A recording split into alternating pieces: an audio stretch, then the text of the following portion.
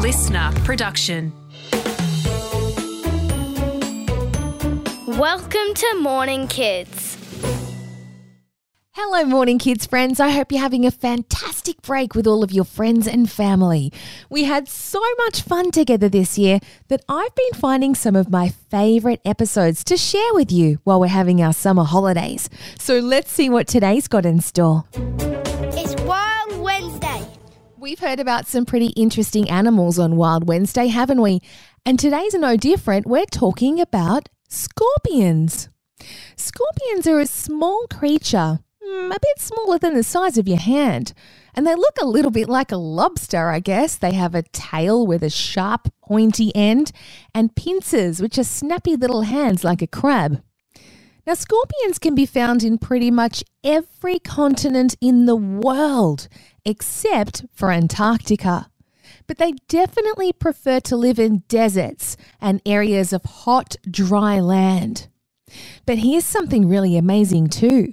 Scorpions can actually live in very, very cold areas as well. Scientists have put scorpions in the freezer overnight, and then they put them in the sun next day and watched them walk away.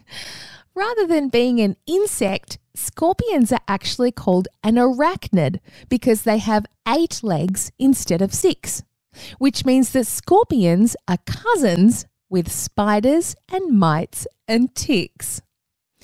Now, when the scorpion's on the lookout for a meal, they'll catch their prey with their pincers and they whip them with their tail, which has a very poisonous tip at the end of it called a telson.